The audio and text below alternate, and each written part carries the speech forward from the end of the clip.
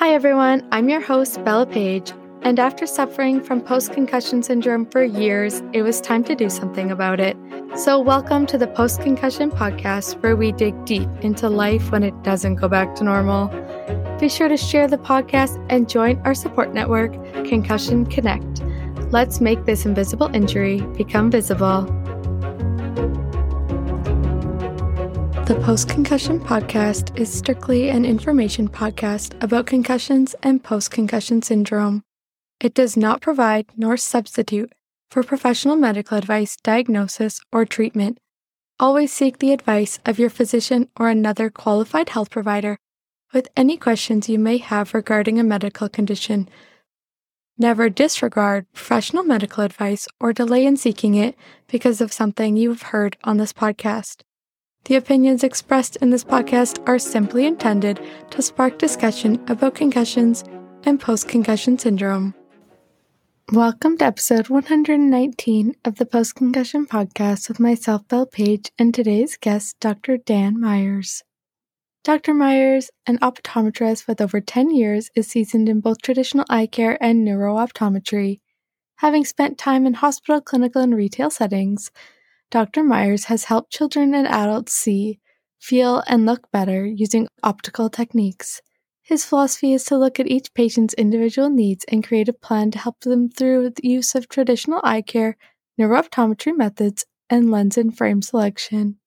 Dr. Myers learned and studied under a world-renowned neurooptometrist and methods to use optometry to improve the brain and functions it controls. He then opened his own office in Winnetka, Illinois, where he sees and examines those with learning challenges and others with symptoms from concussions and other neurological problems. As a graduate of the University of Kansas, Dr. Myers is a diehard Jayhawk fan. He received his Doctor of Optometry from the University of Missouri, St. Louis. He currently resides in Highland Park, Illinois, where he enjoys running, beer, basketball, and raising his two little ones. Welcome, Dan. Hi, Bella. I'm so happy to be here today. So to start, do you want to tell us a little bit about what created your interest in helping and treating concussion survivors? Sure. My career has actually changed a lot since I graduated from school. Originally, I joined a private practice that was primarily a contact lens specialty center where people would go if they had uniquely shaped eyes and general contact lenses, like soft contact lenses, didn't fit so well. I was taking care of a lot of people with cataracts, with glaucoma, with dry eyes, and it was great. I really, really enjoyed it. I also worked in a hospital where I took care of similar patients. And early in my career, I did come across a few people that had concussions or brain injuries. But at that point in my career, I didn't know how to take care of them effectively. I specifically remember this really, really nice lady from Minnesota, and every year she'd come in and she'd tell me about the way things used to be before her accident. This is about 10 years ago, and at that point, I had no idea that there were so many options in optometry to help these sort of people. I moved to Chicago about 7 years ago, and I started working with this woman who taught me not only how to treat patients with concussions or brain injuries, but to look at patients in a whole new way. Once I started working with these patients, I started to look at optometry completely differently. Who knew optometrists could help patients with symptoms like being overwhelmed in a grocery store and anxiety? There's so many things we can do. Most patients who come in with concussion symptoms, they don't say, make me see better. They say, I want to feel better. They know something's changed and their environment is not as comfortable to them as it was before. I never looked back. It honestly was so much more gratifying in helping and improving these patients' lifestyles than just giving them glasses or contact lenses to make their eyesight better. I guess I saw enough people who had a similar story. An event happened like a concussion, and they saw everyone under the sun that they were referred to, and they just weren't getting better. So I really enjoy helping these people and using all the tools that optometry has in order to do it. I really like that. I think it's true. Like when I would go to an optometrist or mine, it wasn't that I couldn't see. I already had glasses that I already used to be able to see, like, the board in school, books, just anything. And I needed something more. I would read books and my eyes would hurt. And I couldn't keep up with reading because it would cause headaches, or like all these things, or the grocery store, like you mentioned. It's funny that you mentioned that because we released a comic last month. We do a monthly comic on Concussion Connect. And in the comic, it's like the girl that's the main character in all the comics with the brain, and they walk into a grocery store and the brain is like, no, not today. And then they walk back out and they're like, good choice. Like, and it kind of just reminds me of like grocery stores are a really big one where it's just too much. It's commonly brought up where people are like, I can't go to the grocery store, which is supposed to be like, something you're not supposed to think about. But after a brain injury, after a concussion, things kind of change. So when we talked before, we talked about something called peripheral vision. And for me, it was more like I would walk into things all the time. But do you want to talk about how peripheral vision really does have to do with like sensory integration with how we talked about, the grocery store being way too much? Oh, sure. So peripheral eyesight has a huge role, and it's not really looked at very much in optometry. There is conscious peripheral eyesight and subconscious peripheral eyesight. So when I'm looking at a screen, I can pick something on the screen and see it, but there's a lot more signals going into your eyes than just what you're looking at. And that's your subconscious peripheral eyesight. So 100% of the time, signals are going to your eyes and they're sending your brain signals. And if they're sending your brain bad signals, then your peripheral eyesight is sending your brain maybe some good signals, maybe some bad signals, but it can create some stress, it can create some disorder. And that's a lot of the things that are happening for people after they've got concussions. So peripheral eyesight, we have central eyesight, which is our classic 20/20 eyesight, and we have peripheral eyesight, which is pretty much everything else. So you go to the traditional optometrist, you get a prescription that corrects your eyes for 20/20 eyesight. Everybody cares about 20/20 eyesight. I get it. It's important. People talk about it, but we have to assess the peripheral eyesight for people that are more sensitive. Yeah. So how do they do that? Most people know what peripheral eyesight is. It's outside of that like direct vision line, but how would you even test that? You got it. So when I think of the periphery, it's peripheral eyesight, and you have to include your ears too. It's all the sensory signals going into your brain. So you have peripheral eyesight, which is what you're seeing and sometimes what you're not seeing, and you have your awareness of space that's around you. That's kind of what your ears are telling you as well. So when I see patients, when I do my testing, we have to test their eyes and we have to test their ears at the same time.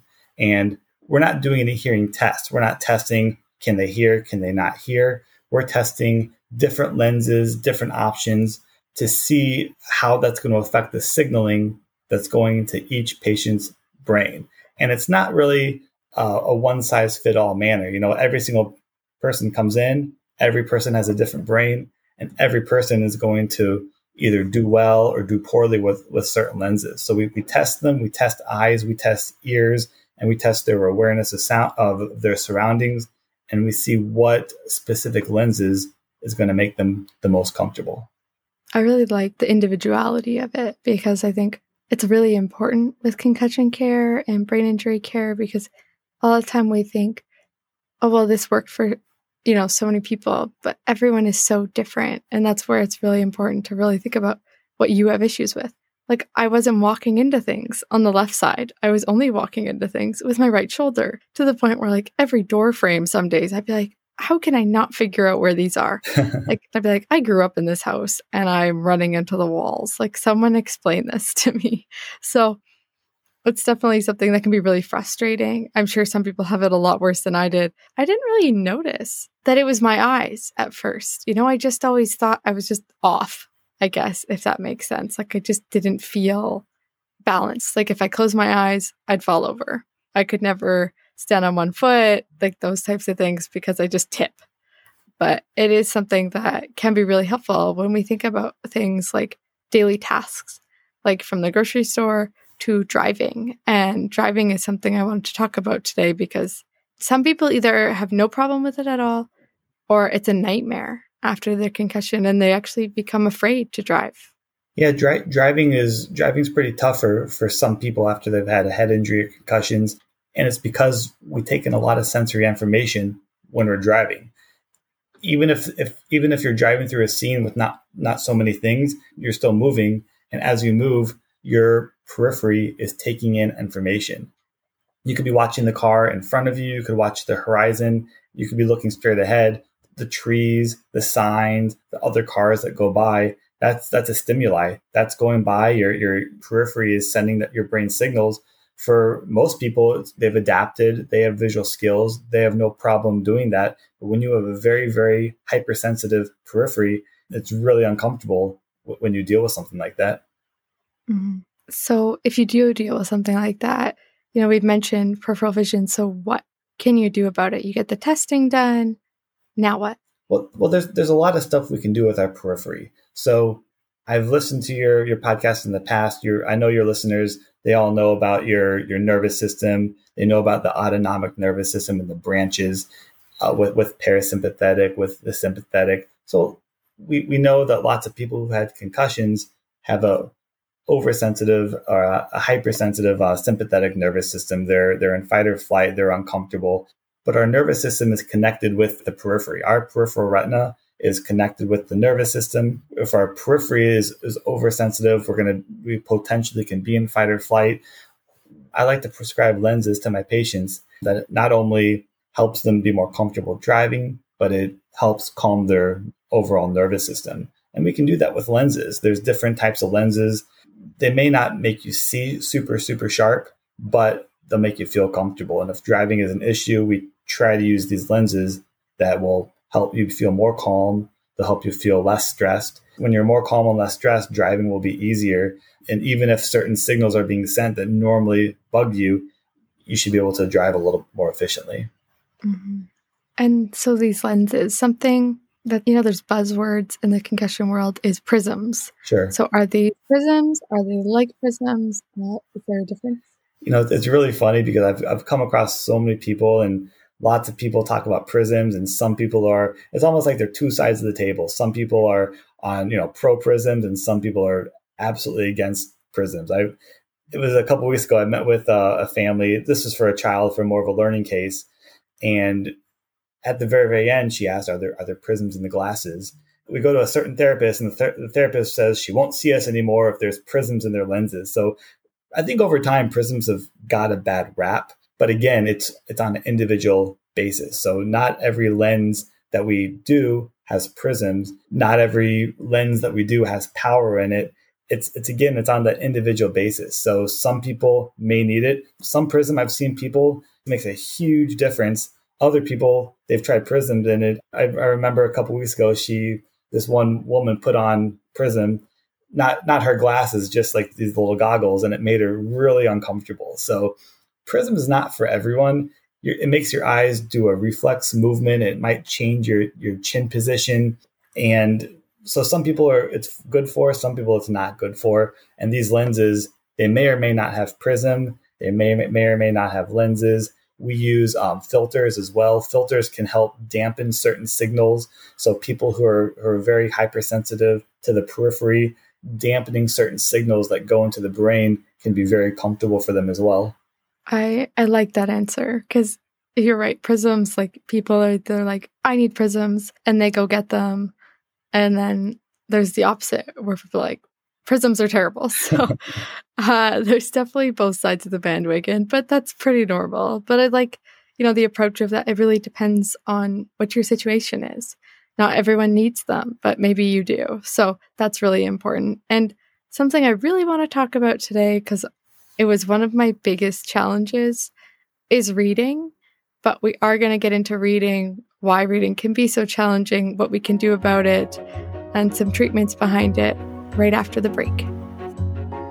Did you want to create awareness about concussions? You can check out our entire clothing line through the link in the episode description, or go to our website, postconcussioninc.com, and click Awareness Merch. From t-shirts, sweaters, tank tops, and multiple designs, including the podcast, Nothing Mild About a Concussion, and more. Make sure to pause this episode right now and order yours before you forget, just like I would. Welcome back to the Post-Concussion Podcast with myself, Belle Page, and today's guest, Dr. Dan Myers. So something I wanted to talk about was reading, because reading has been something I struggled with for a really long time, from I couldn't look at the page to I would look at the words and they go blurry, to just so many things, so many challenges, a lot of fatigue, or I'd read a page and my brain would hurt. So it's a long list on reasons of why I couldn't read, but it is something a lot of people deal with. So do we want to get into a little bit about, why the treatments and all that? Sure. Well, let's first talk about what happens when we do read. So first, we know that concussions can really disrupt people's ability to read. When you read, you have to take your eyes, you have to aim them, you have to point them, you have to constantly scan from letter to letter or words to words. You constantly have to judge the space, you have to aim and point your eyes. At the same time, you have to process and comprehend everything that you're reading. And if you're a really good reader, you have to make pictures in your head about what's happening when you're reading. Otherwise, you're going to forget everything that you've already read. And you do this over and over and over. So I would say usually for a top 5 list, difficulty reading is usually up there for people exhibiting concussion symptoms. I can't really remember anyone coming in and saying, yeah, reading's no problem. Reading's really, really easy. So a lot of the times when I see patients, we talk about goals and reading's up there. What I like to do is try to figure out and determine why people are having a hard time reading.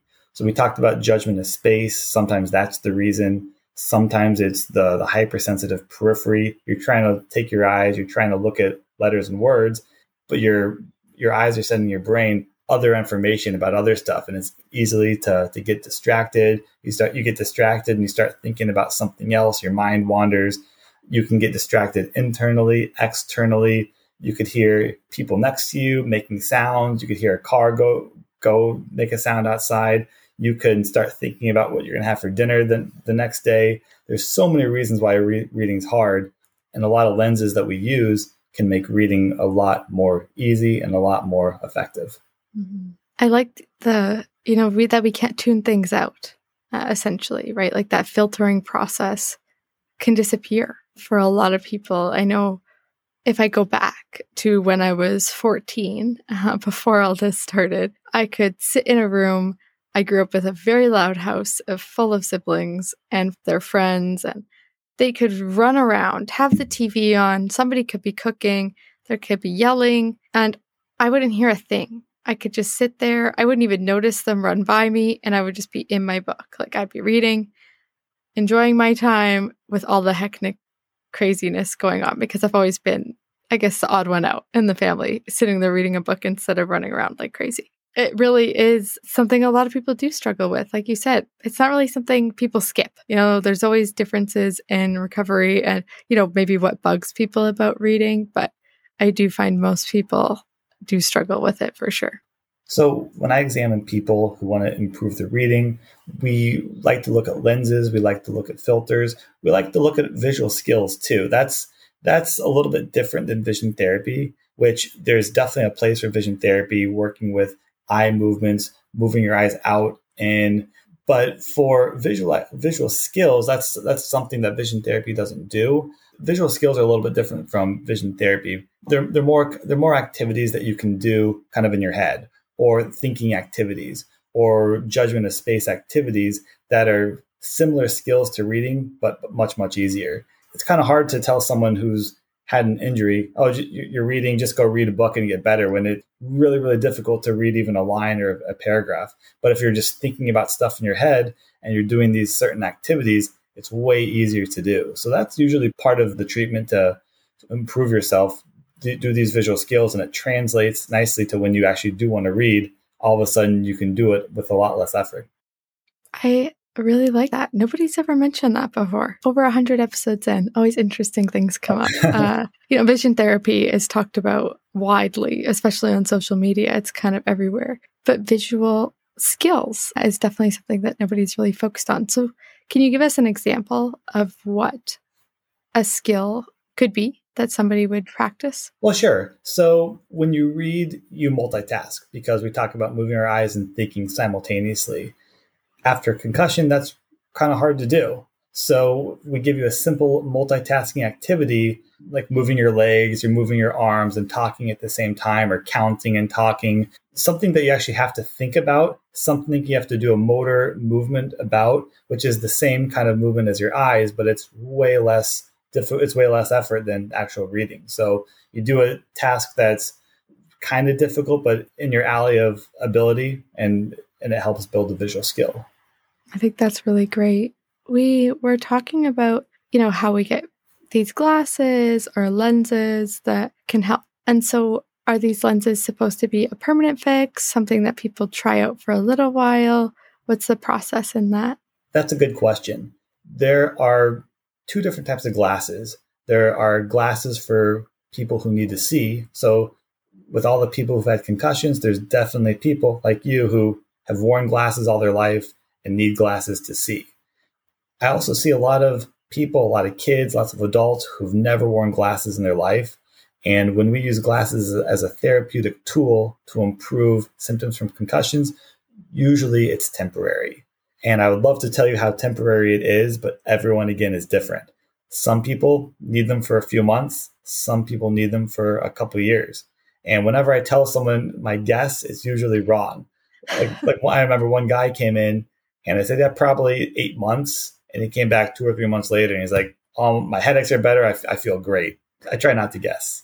Mm-hmm. That's fair. I get a lot of people ask me, I'm dealing with all this. How long do you think it'll take me to get better? Or how long do you think it'll take for me to notice if I start this therapy? And I'm like, number one, no MD here. Number two, who knows? Like even your therapist can't always know. I actually like that because something I encourage people a lot is to go to the medical professionals that don't promise how fast you'll get better, because the ones that actually know how this works know that we don't know. We can assume, kind of guess, like, oh, you should feel better by a certain time. But most people that promise, you'll be better in a month, like everything will be perfect, usually they're missing a few things that you need to do. Something I really liked that you said on the break was about the calmness. So, brain injuries, concussions, it's exhausting. You can feel really tired, really overwhelmed. There's just so many new things going on. And just relaxing and feeling calm almost feels out of reach because, all the things you used to do maybe to feel calm are kind of gone. So how does calmness become a goal with vision? Well, because we talked about earlier how your eyes are connected to your nervous system, so we can use the lenses as tools for many things, but also as a tool to calm your nervous system. So everyone's different and everybody's treatment plan is a little bit different as well. But one of my goals for when people come in and they're in fight or flight, one of my goals is first we have to make them feel more calm. That's usually what we try to do first, because we can give them glasses to make them see better. We can give them glasses to read better. But if they're stressed, if their sympathetic nervous system is overstimulated, that's not going to make them feel any better. So they first need to feel calm. They need to feel relaxed. Once that happens, then a lot of things can come along nicely. So we use the lenses, the different way that the lenses are made to help calm the nervous system. Yeah, I think that's a really good goal of vision therapy, or vision help, because I think a lot of time we go in not really knowing what we're going to get. Like, why are we doing this? What's the point? And I think calmness is a really good one. It's a good selling point, I guess, on how it can help. And, we've talked about a lot from peripheral vision and driving problems, reading problems, how these are really common across survivors, how there's lenses, there's skills now that we've added to our list of things on the podcast. And so is there anything else you would like to add before ending today's episode? For the survivors, for everybody who's experienced an injury and experienced a concussion, sometimes it's tough to see the light at the end of the tunnel. Sometimes it's tough to keep a positive outlook, but I think that's really, really important too. I tell all my patients, it's going to get better. It's not going to be like this forever.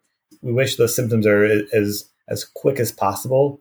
Unfortunately, sometimes they last a long time. Sometimes they last a week. Sometimes they're months. Sometimes they're years. But things do get better. And there's always new things and non-invasive things to try. There's so many different options now. There's a lot of research going on. But most people don't think about having their eyes checked or going to specialties sort of service like an optometrist or a neuro-optometrist and have their peripheral eyesight evaluated. And that's something that survivors should know. as an option if they're not getting better as a treatment plan. Yeah, that makes a lot of sense because usually we just do our 2020 check, like you said. And if we don't need that, we're like, oh, we're all good. But there is a lot more to it than that. And, I really like that you mentioned, there's new things. I think that's the best part about now versus over 10 years ago. That when I started is the research is getting better. It's continuing. There's new things. I always tell people, I'm like, who knows what'll come out next year? It's changing all the time. Old research, new research, it keeps coming out, which is really beneficial for everyone who's dealing with symptoms right now. So I just want to thank you so much for joining us today and sharing some of your work with eyes after concussion. It was my pleasure. Need more than just this podcast? Be sure to check out our website, postconcussioninc.com, to see how we can help you in your post-concussion life. From a support network to one-on-one coaching, I believe life can get better because I've lived through it. Make sure you take it one day at a time.